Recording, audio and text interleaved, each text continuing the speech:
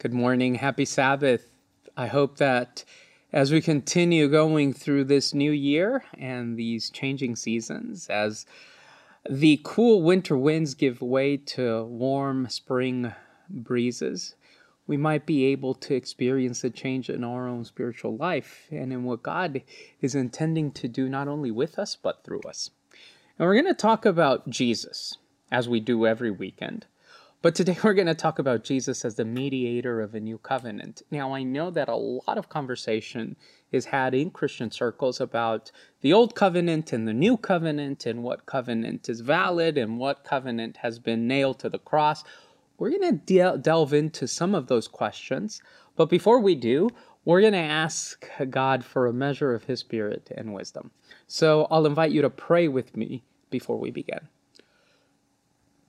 God, we know that seasons change, and as seasons change, our life begins to experience different rhythms, different ways of existing, and different goals, different aspirations.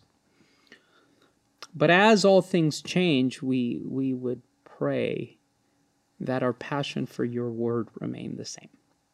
Yes, especially for people that are viewing us that have lost some of that fire. May they feel the warm glow of your Spirit this morning, for we pray in your name. Amen. The temple had been destroyed, and the Jews had been exiled. They'd been sent to the four corners of the empire. Jerusalem, which used to be the central of Jewish thought and culture, it was now Aelia Capitolina, a Roman city. And the biggest population of Jews in the empire was found in Egypt, Alexandria. I wonder how the writers of the Old Testament would have reacted if they would have realized that at the end of the first century, these people that were gifted the land flowing milk and honey had now been reduced to living as exiles once again in Egypt. How would they have felt if they would have found out that over 1900 years would pass until they returned to that land that was promised to Abraham, Isaac, and Jacob? So how to remain connected to your culture? How to remain plugged into your story, to your sense of a communal ethos? How do you keep these ideas of a God that works in time and space when God seems to be absent? How do you defend your beliefs in a world that is now ridiculing them? This isn't a new question. Jews living in Alexandria had to answer those questions. And in order to find answers to that question, they turned to Philo. Philo was probably the most preeminent of all Jewish thinkers. And Philo attempted to define and defend the Jewish faith in an arena that would appeal to both Greeks and Romans. They didn't talk, and he didn't talk, about the omnipotence of God. He didn't delve into conversations of strict monotheism or miracles. Rather, he based his defense of the Jewish faith based on its antiquity. For above all the things that Jews had to share with their Greek and Roman counterparts was the notion of something ancient, a notion that was respected in Athens and in Rome. And so Philo begins his defense of the faith based on the fact that it is an ancient faith that has been able to withstand exiles and wars, the disillusion and the dissolution of territories and hopes and aspirations, the destruction of a temple. Philo says it is God's ancient gift of Torah that gives us the capacity to withstand. But you cannot base an apologetic forged completely in antiquity, try as you might. At some point, the idea and the notion that things are this way because they've always been this way loses some of its, well, shall we call it, pizzazz. And so Philo faced a conundrum. What do I do now that I've proven and that I've gotten the attention of my Greco-Roman counterparts? What do I do in order to hold that notion? How do I take their ecumenical bent and use them in order to carve out a safe space for the practice of Judaism? Philo does so by uniting these ideas of the Hebrew Bible with these concepts that are the brick and the mortar of Neoplatonic thought. Now, why do I go into this rather brief introduction of Philo and Neoplatonism? Well, I do it because there are some interesting connections that the author of the Epistle to the Hebrews is going to make, both with those Greeks and Romans that are living and breathing Plato and with our friend Philo of Alexandria. Now, in order for us to be attuned to those literary tools that the author of Hebrews uses, I need to explain a little bit about Neoplatonic thought. Now, don't turn off your TVs. Don't disconnect from your computers. I promise this will be as painless as possible. So Plato, as you know, was the student of the great Socrates. And Plato, despite the world around him, believed in two primary things: ethics and the power of the will and the spirit. Now, Plato believed that reality was comprised of two primary experiences. He thought that what you could see, what you could taste, what you could touch, and what you could hear consisted and comprised one part of reality. But he also believed that there was a more perfect reality, a reality that couldn't be experienced through the senses. He calls this reality the perfect reality, or in Platonic thought, the realm of forms. And so Plato says that everything we see in this material world has this perfect replica. The word that he uses in Greek is a typos, a type.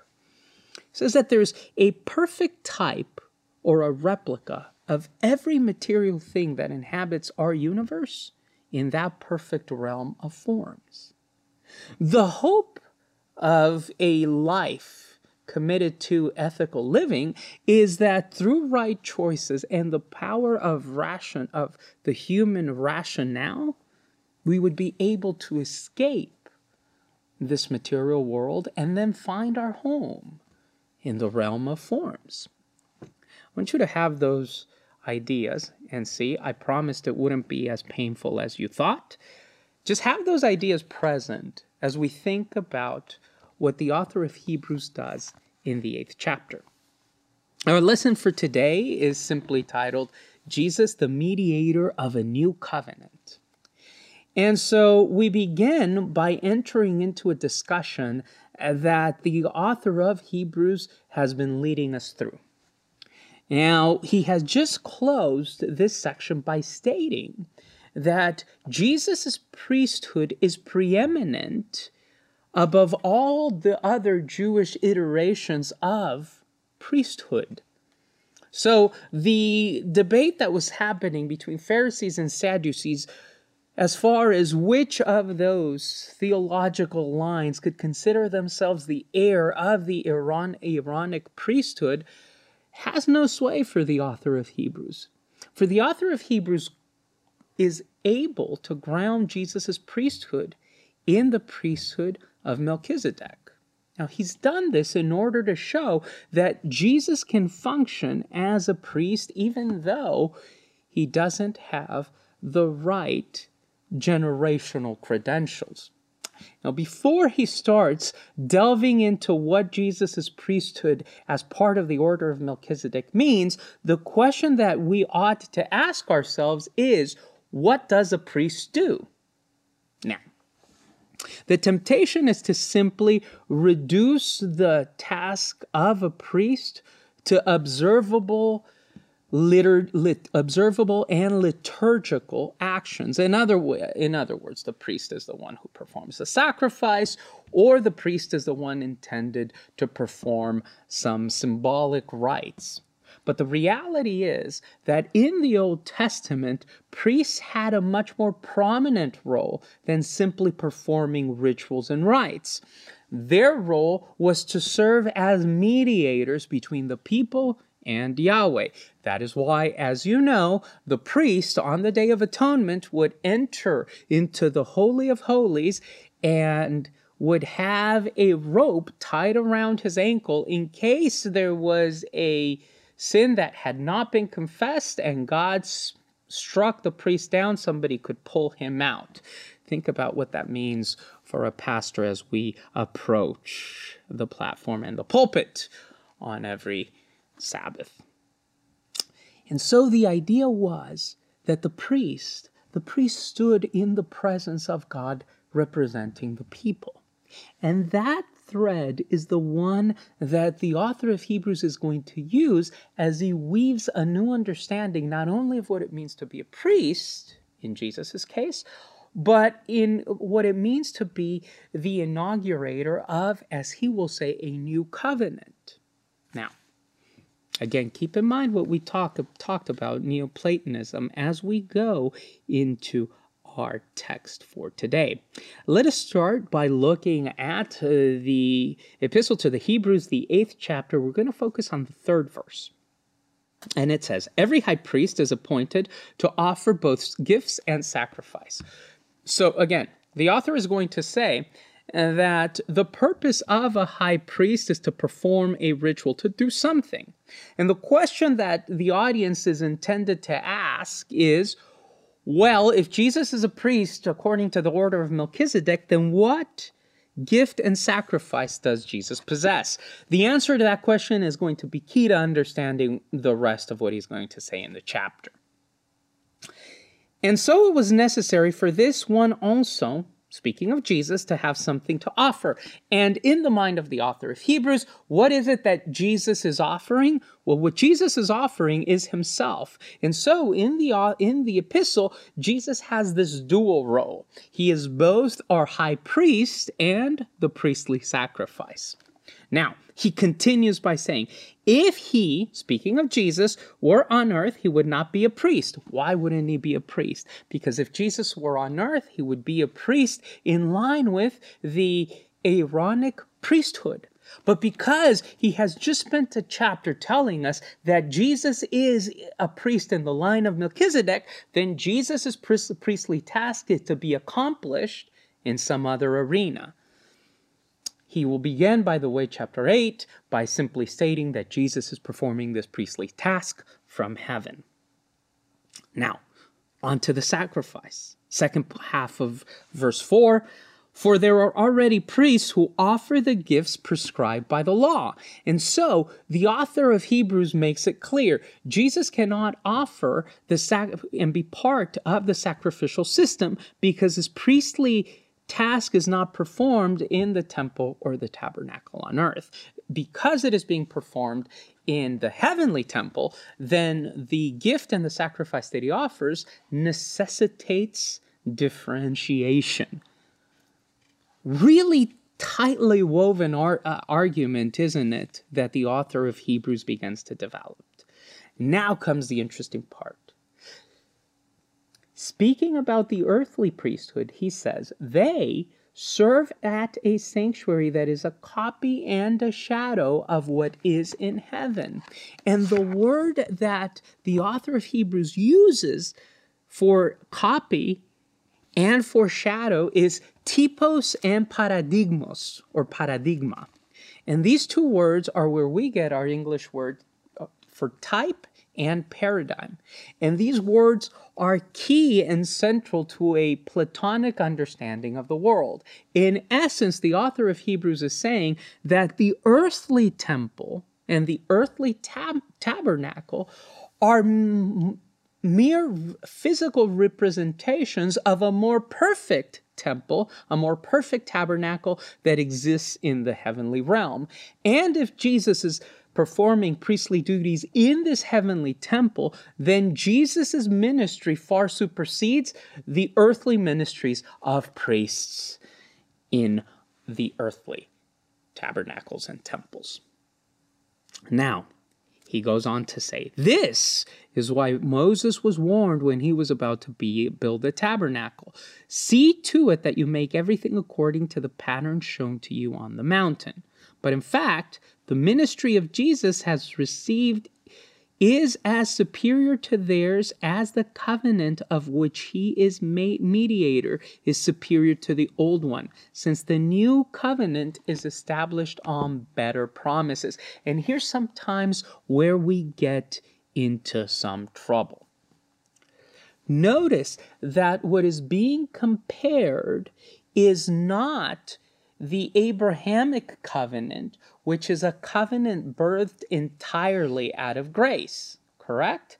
What is being compared in Hebrews chapter 8 is the Mosaic covenant. That is why he is connecting the temple and the tabernacle that Moses instituted with the temple and the tabernacle in which Jesus is working in. And so the comparison is not between Abraham's covenant and the new covenant instituted in Jesus. It is between Moses' covenant and Jesus' covenant. Now, what is this Mosaic covenant? Well, the Mosaic covenant, as you might remember, is the one prescribed by God in Exodus chapter 19. If you obey my commandments, then though the whole earth is mine, you will be for me.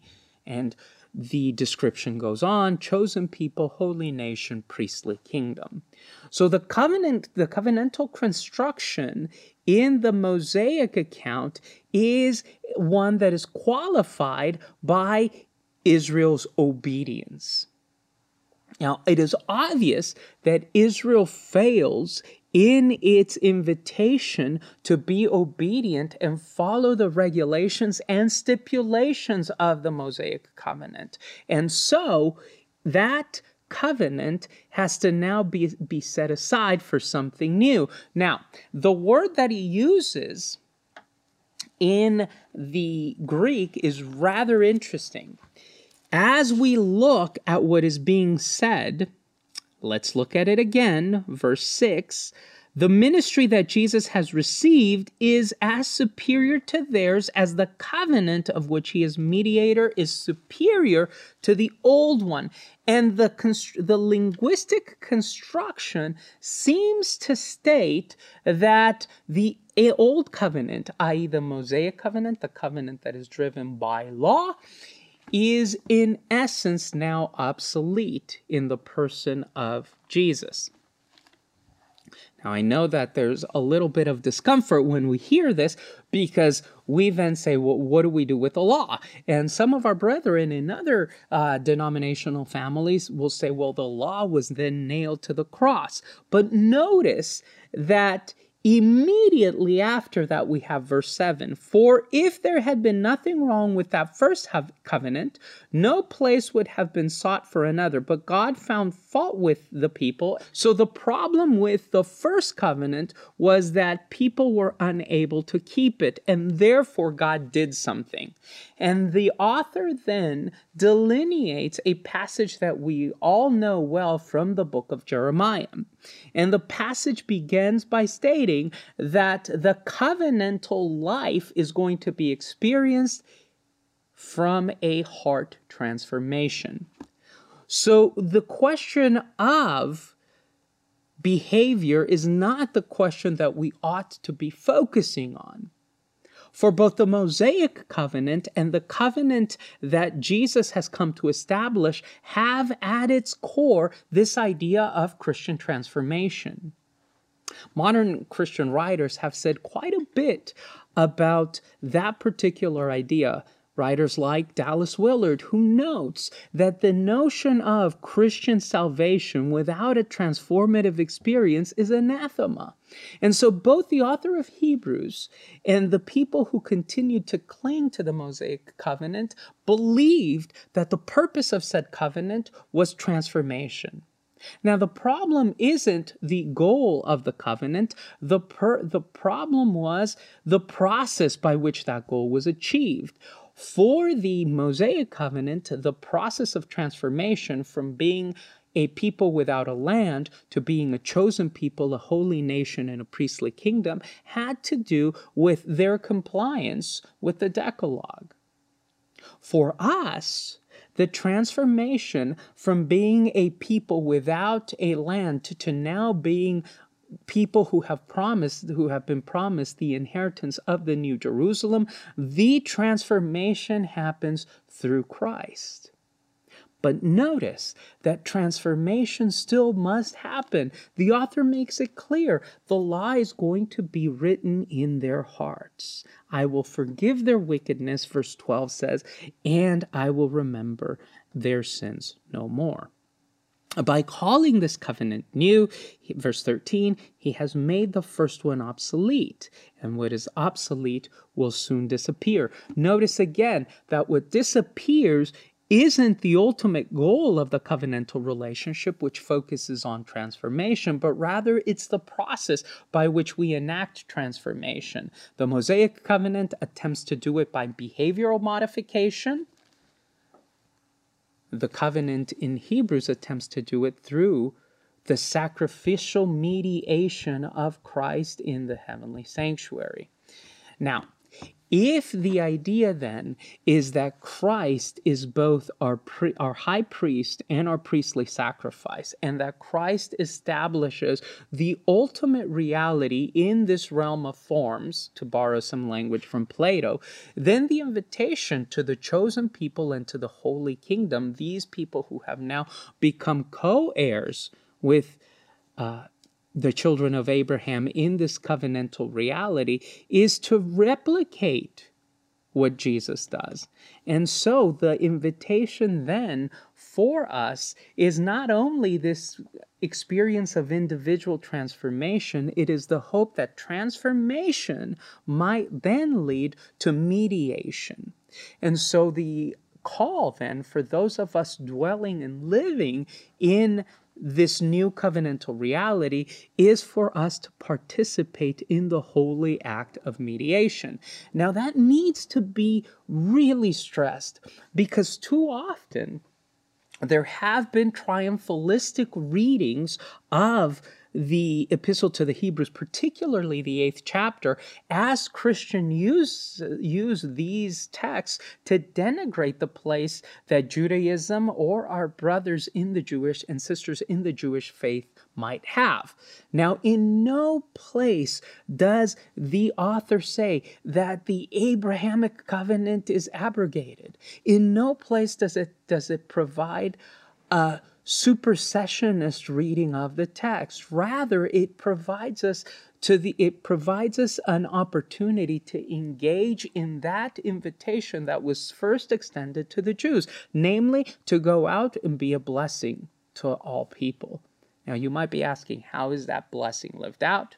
Well, it is lived out through the process of transformation, which occurs as one becomes an apprentice to Christ, as one follows and develops a life of intimacy with God, that then leads us to engage in the act of mediation. So the law doesn't enact transformation, Christ enacts transformation. And that is why today we can say that we follow the law. We love the law. We believe in the law. But we believe in the law only because we have a Savior who is mediating that new covenant, a Savior who is both high priest and priestly sacrifice. I'm really excited to talk about this with my colleague Joey, because it's, I think, a discussion that is really nuanced and needs to be understood in a nuanced way within Christian circles. How are you today, Joey? I'm doing well. We are definitely out of the milk of theology, huh? And we're getting into the solid food. It's here. really nuanced, but I think it's a beautifully woven argument that the author is building, and it's almost like the whole epistle has been building to this, right? Jesus is a priest in the order of Melchizedek. You are co-heirs with Jesus. You are now part of God's chosen people because of this new covenant that Christ has come to enact. And so it's almost as if he's been building towards this, building towards this, building towards this, and now we have been invited to partake in this new reality. Yeah, I love the author's systematic approach to that. Like he's been building, he's been showing, okay, Jesus is better than this, Jesus is better than this. He's the ultimate priest, like you said. And then because he's the ultimate priest, well, why did we need a new priest? It's because the old priesthood, the old covenant, wasn't enough to get the job done. Right? And Jesus fulfills the covenant in a way that the old covenant could not. Yeah, and I think that's powerful. But as I read this, the question that kept popping into my mind was, then why did God give the Mosaic covenant? If the new covenant, this new way that Jesus is providing, is really the fulfillment and continuation of the Abrahamic covenant, which was based on grace, right? Why did he give the Mosaic covenant? Why was that necessary for him to do that? Why not just skip directly to the covenant that Jesus provided? Like, was there any benefit to that? And I'm sure you have an answer for that. I don't know. That's the question I was thinking the whole time. I was like, what is this? What is the position? What is the what is the reason for this? I mean, if you look in the wording that he uses, like you pointed out, the forms and the typos and all of that, there is a sense that the old covenant, especially the cultic elements, the ceremonial elements, right, pointed towards what Jesus was going to do. It wasn't the time, apparently, for Jesus to come at that point, but it was pointing in hopes of what Jesus was going to do. All those sacrifices, killing the morning and evening, the evening and morning sacrifices, they weren't enough to cleanse us from sin, but they pointed us to a time, to a sacrifice that would cleanse us from sin. So I can kind of see that. I mean, is there anything else that you can think of? So I think the first question that we need to ask ourselves, and I will love that question because it's a question that is every bit as nuanced, I think, as the argument in the Epistle to the Hebrews. I think the first question that we need to ask is, within the economy of God's salvation story, where does the Mosaic covenant fit in? What purpose does the Mosaic covenant fulfill? So I'm going to try to answer that in two ways. I'm going to give you the pastoral answer, and the pastoral answer, I think, is best exemplified by a sermon that our senior pastor preached a few years ago, not in this church, but I thought it was a masterful piece of homiletics. And the title of the sermon was 2 yards in a cloud of dust. That's beautiful. Yeah, I'm telling you. The way he comes up with this imagery. And so what was meant by that imagery was this idea that God could have this razzle-dazzle experience of and sharing with us this experience of salvation, but that's not how God works, because God is intended and desiring partnerships. And so rather than this razzle-dazzle, really quick striking experience with God, God gives us 2 yards in a cloud of dust, which some of us might know is a reference to how college football in the Big East, in Big Ten is played. Really rough. It moves slowly, but it is moving forward. It is progressing to something.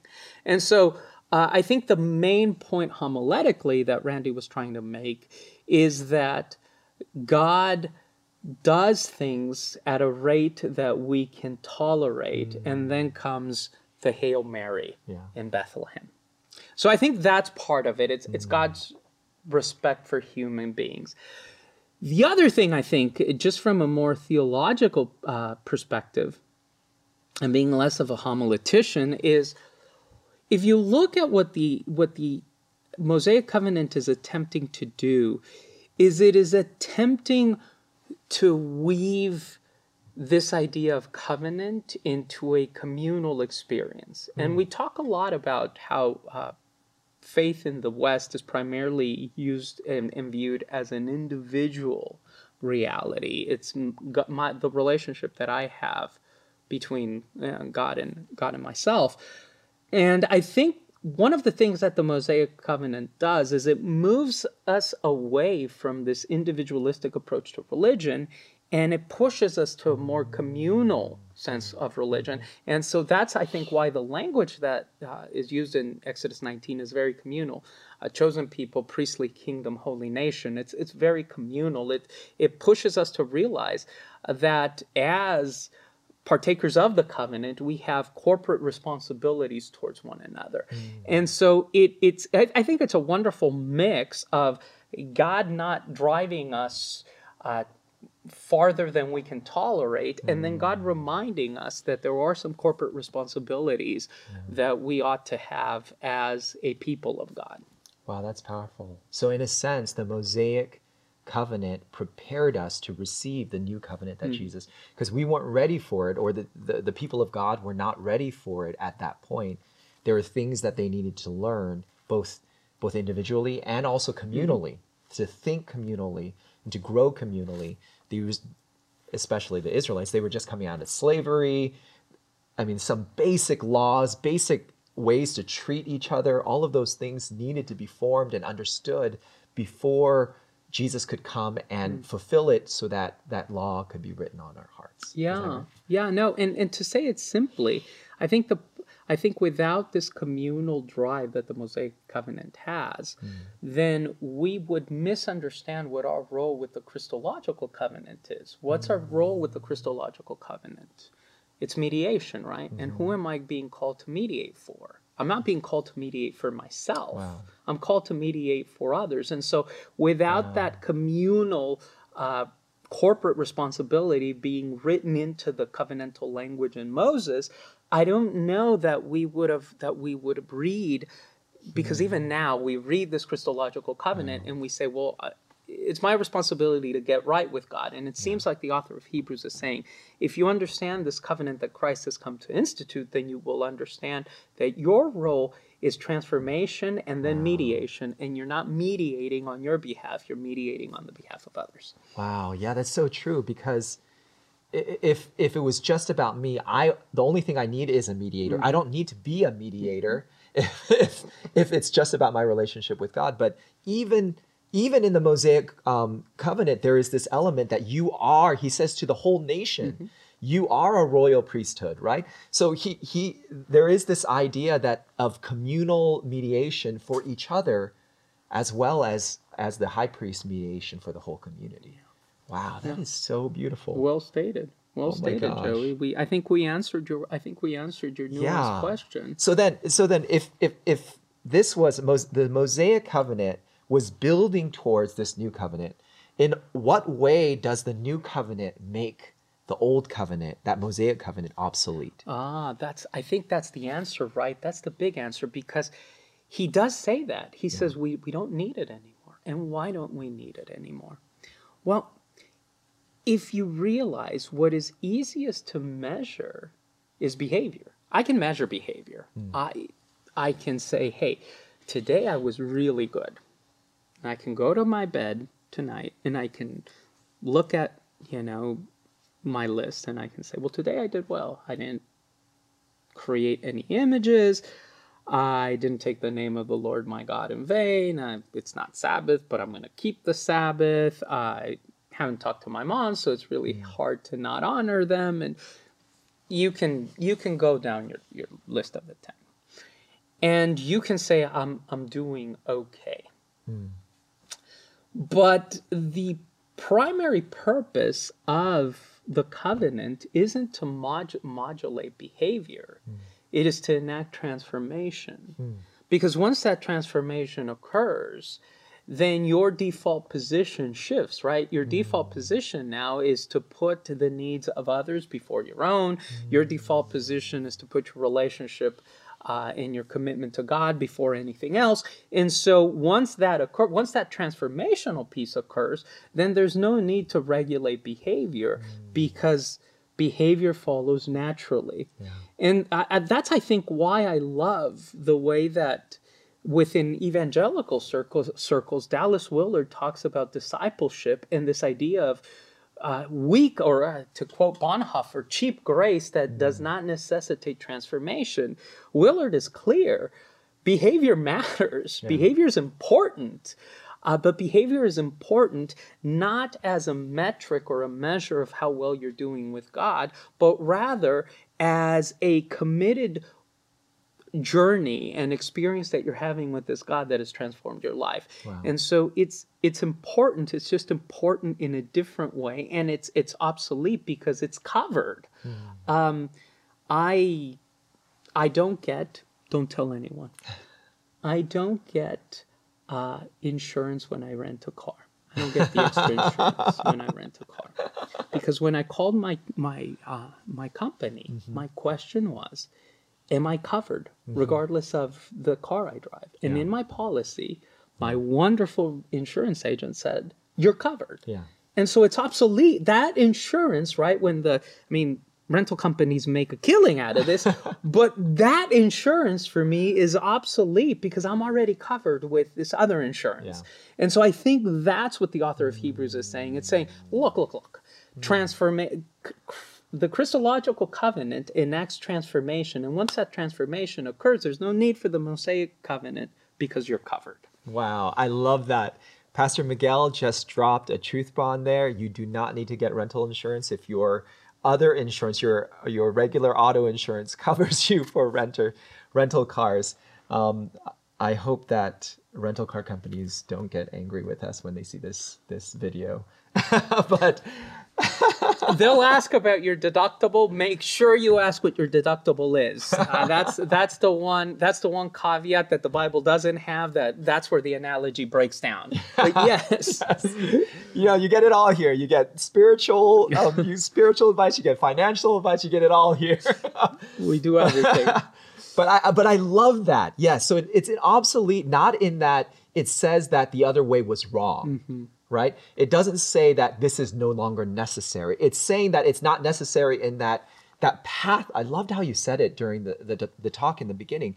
That path that we took was a different path. It regulated behavior. It was an external model of trying to get people to follow this law.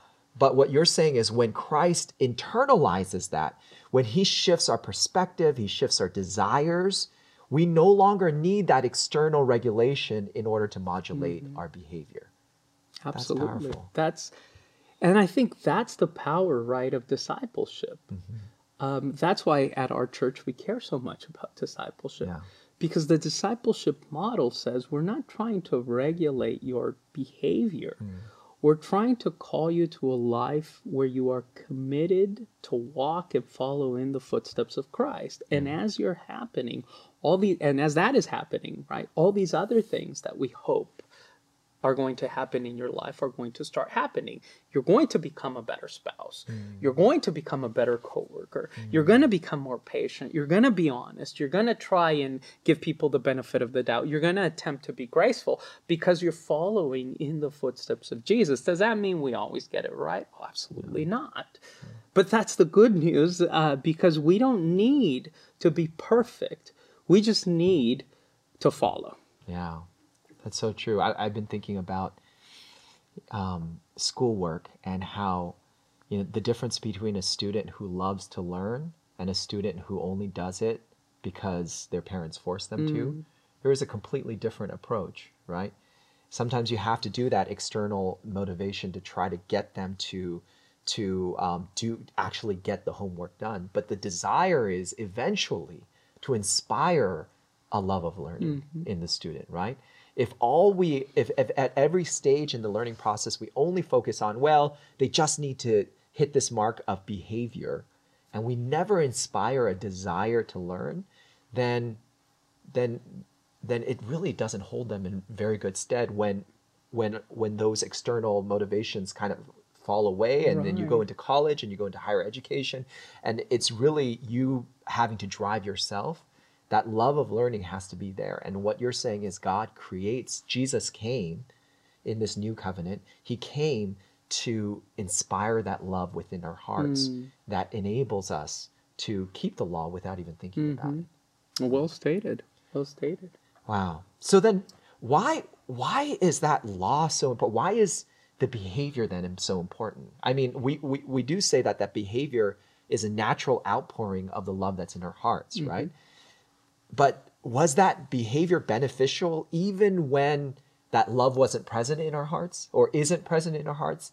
Is it good to keep the law even when we don't desire to keep the law? Is there some benefit to that? Because I mean, he did put that Mosaic covenant before he wrote the law in the Israelites' hearts. He told them, still follow these laws, even though you don't fully understand why you need to yet, or fully grasp, or fully have that desire to follow this yet. It's important to keep it. So what's the benefit of the law?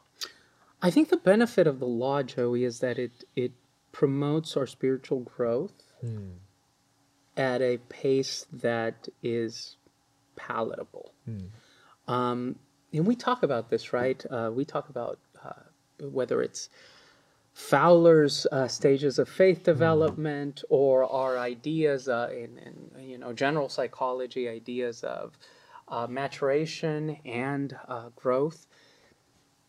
The way you relate to people shifts. It shifts in terms of how you present information to them, depending on what stage of development they're in, right? And so I don't tell my kids why I do and why I tell them to do the things that I tell them to do now. And the hope is that as they grow, the understanding of why there are some rules that we must follow and some things that we covenant to in our home, the idea is that hopefully those become clear as they grow. Yeah. But for me, looking at Israel as a system that is undergoing a process of faith development, much in the way that Fowler talks about faith development, has really helped me to understand why God begins with the very concrete things, things that we can touch.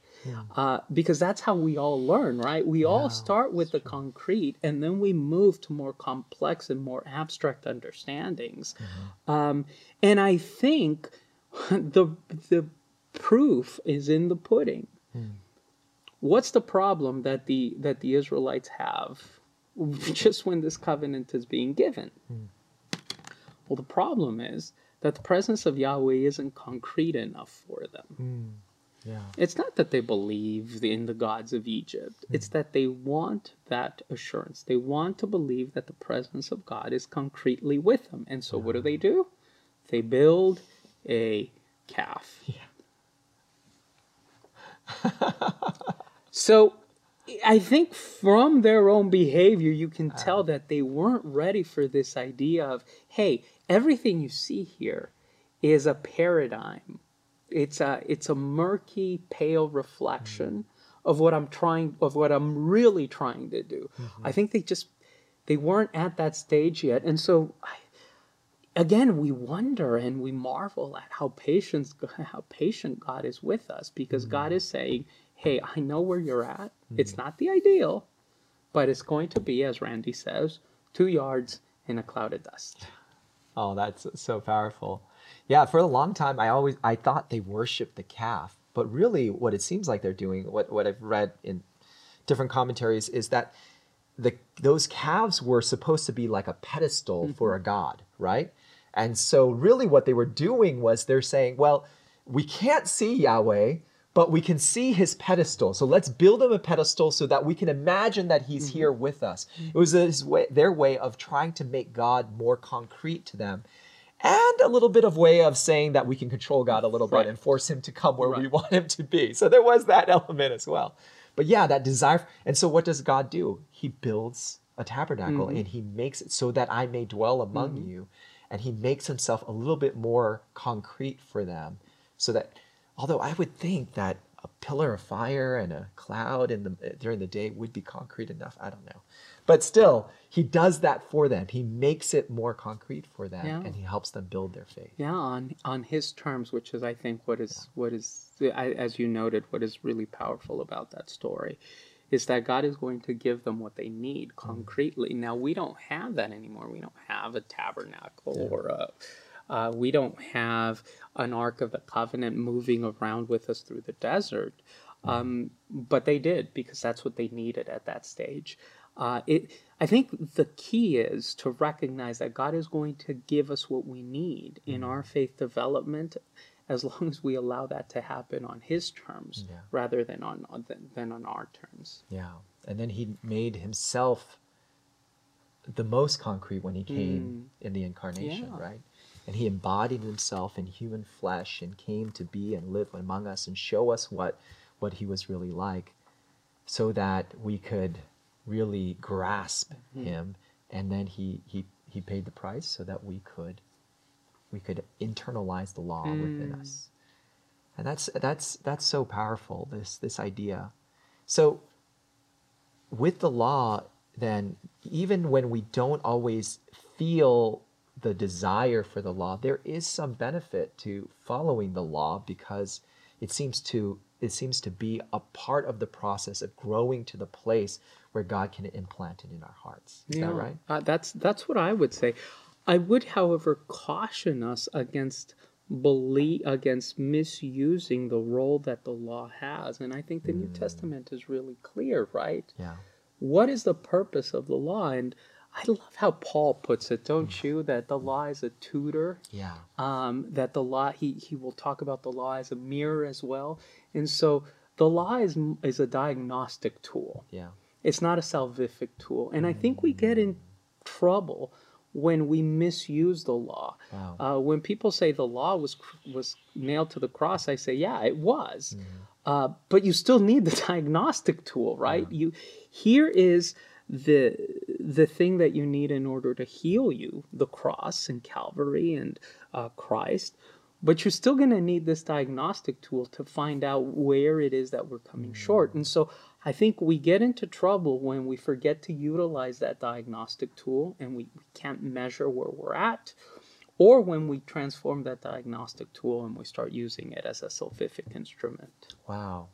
So in a sense, failing to keep the law is actually beneficial to us, in that it helps us identify what's broken within us.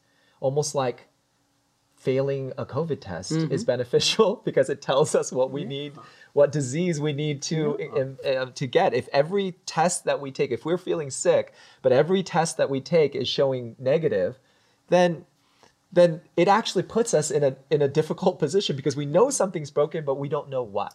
Right. But the law can help us identify, if we're being honest with the ways that we're breaking the law, if we're confessing our sins, right? If we're doing that, then it can help us actually identify the areas that God needs to heal, so that He can write His law on our hearts. That's so wonderfully said. So we're not being, in the fancy word that they use, as antinomian or against the law. Rather, we're saying, let's understand the law in its correct context. And so I think one of the things that you just said that stuck out to me was, if we don't know how we're doing on the test, then we don't know what we need to do in order to heal ourselves. And I think that's really, really important. But we don't believe that the COVID test is going to do any kind of healing or transformative world, right? So I think to have this idea of the law as, if you want to call it a test or a mirror, or as Paul says, a tutor. The idea, right, with a tutor is that you're not going to be under a tutor forever. The idea of a tutor, by de facto, talks about spiritual development and growth. And I think that's why I love this idea of the law connected to the idea of spiritual growth and spiritual development. Because yes, you need a tutor to teach you kind of the basic principles, but the idea is that at some point you can go on your own and experiment. Wow. And God can grow that within us. That's beautifully said. That's beautifully said. Yeah, one more thing I think that I want to explore in, maybe 30 seconds or less. The title for our lesson, Joey, was called Jesus, the Mediator of the Covenant. Yeah. Who is it? Where is this mediation happening? Because we've written a lot and we've said a lot. And I get really nervous when we start to create these mental images that we have us on one side, and then in stark opposition to us, we have God, and then Jesus is kind of there in the middle trying to keep the peace between us and God. Is that what it means to mediate the new covenant? So I really appreciated the lesson and how the writer of the lesson defined this, that the role of the mediator, in our mind, the English word is actually too narrow, right? Because that it does have the sense of being a negotiator and being an arbitrator between two opposing sides, but it also has the sense of being a guarantor and an executor, right? Which is a sense that doesn't come across in mediator, in the English term mediator, right? That Jesus guarantees that this law will be written on our hearts because he has gone through this process, because he's died for our sins and resurrected. We know for sure that this is going to work. And not only that, that Jesus is actually going to execute it and make that happen within us. And in that role, that's the role, according to the writer of this lesson, that's the role that the author of Hebrews is emphasizing in this passage is those last two elements, and not so much, opposing sides, God up in heaven saying, no, I want to destroy them, and Jesus saying, no, wait, Father, please be nice to them. Yeah. That's not the image here at all, right? Is that the sense that you? I'm so happy that you said that, because I didn't want to leave our time together without answering that question. And the original language talks about this. When in chapter 8 you see the word ministry, or the ministry of Jesus is this ministry of mediation. The word that he uses is an adjective, leiturgos, and that's where we get our English word liturgy from. And what a leiturgos was in the Greco-Roman understanding was somebody that was called to do a job for other people's benefit. That was the leiturgos. I came to do this public work for your benefit as the public. And so the fact that the lesson focuses on Jesus as the executor and the guarantor, the liturgos, who has come to do a job for us that we couldn't do on our own, and who now is also guaranteeing that what he has done, that it is a bill of goods that cannot be voided. That's really important. So it's this move then from looking at Jesus as kind of the go between us and God, and more looking at Jesus as an example that gives us certainty of salvation. And if that's the case, then the invitation for us then in mediation is not to become arbiters between other people and God. Rather, it is to be guarantors of grace between other people and God. I'm so happy that you mentioned that, because that's a nuance that the lesson made and the text makes very clear. And sometimes because of our limited language, we fail to capture those nuances. Yeah, so our role isn't so much to mediate in the fact that we arbitrate between God and other people. It's just to say, see, this is what God did for me. He can do something like that for you. Amen. That's wonderfully stated. Joey, can you close us off with that thought as we pray? Good and gracious God, we want to thank you so much for being willing to step into this really ugly space of this world that we inhabit, with sin and destruction and death and everything that's here. You didn't step away, you stepped in. And you stepped in to provide a path, provide a way for us to reconnect with you, to provide a way for your law of love to be written in our hearts, to provide a way to heal the brokenness within us, and to do that in human form, to be a human and fully God, to be here with us so that you could prove that this works, that you could be a guarantor and executor of this salvation. We want to thank you so much for that. And we ask that we also are willing to step into those spaces to speak out and to testify of the ways that you have also worked in our hearts, and to say to others, see, God can do that for you as well. This is our prayer in Jesus' name. Amen. Dear friends, so go out and live boldly, because your insurance coverage says you are covered.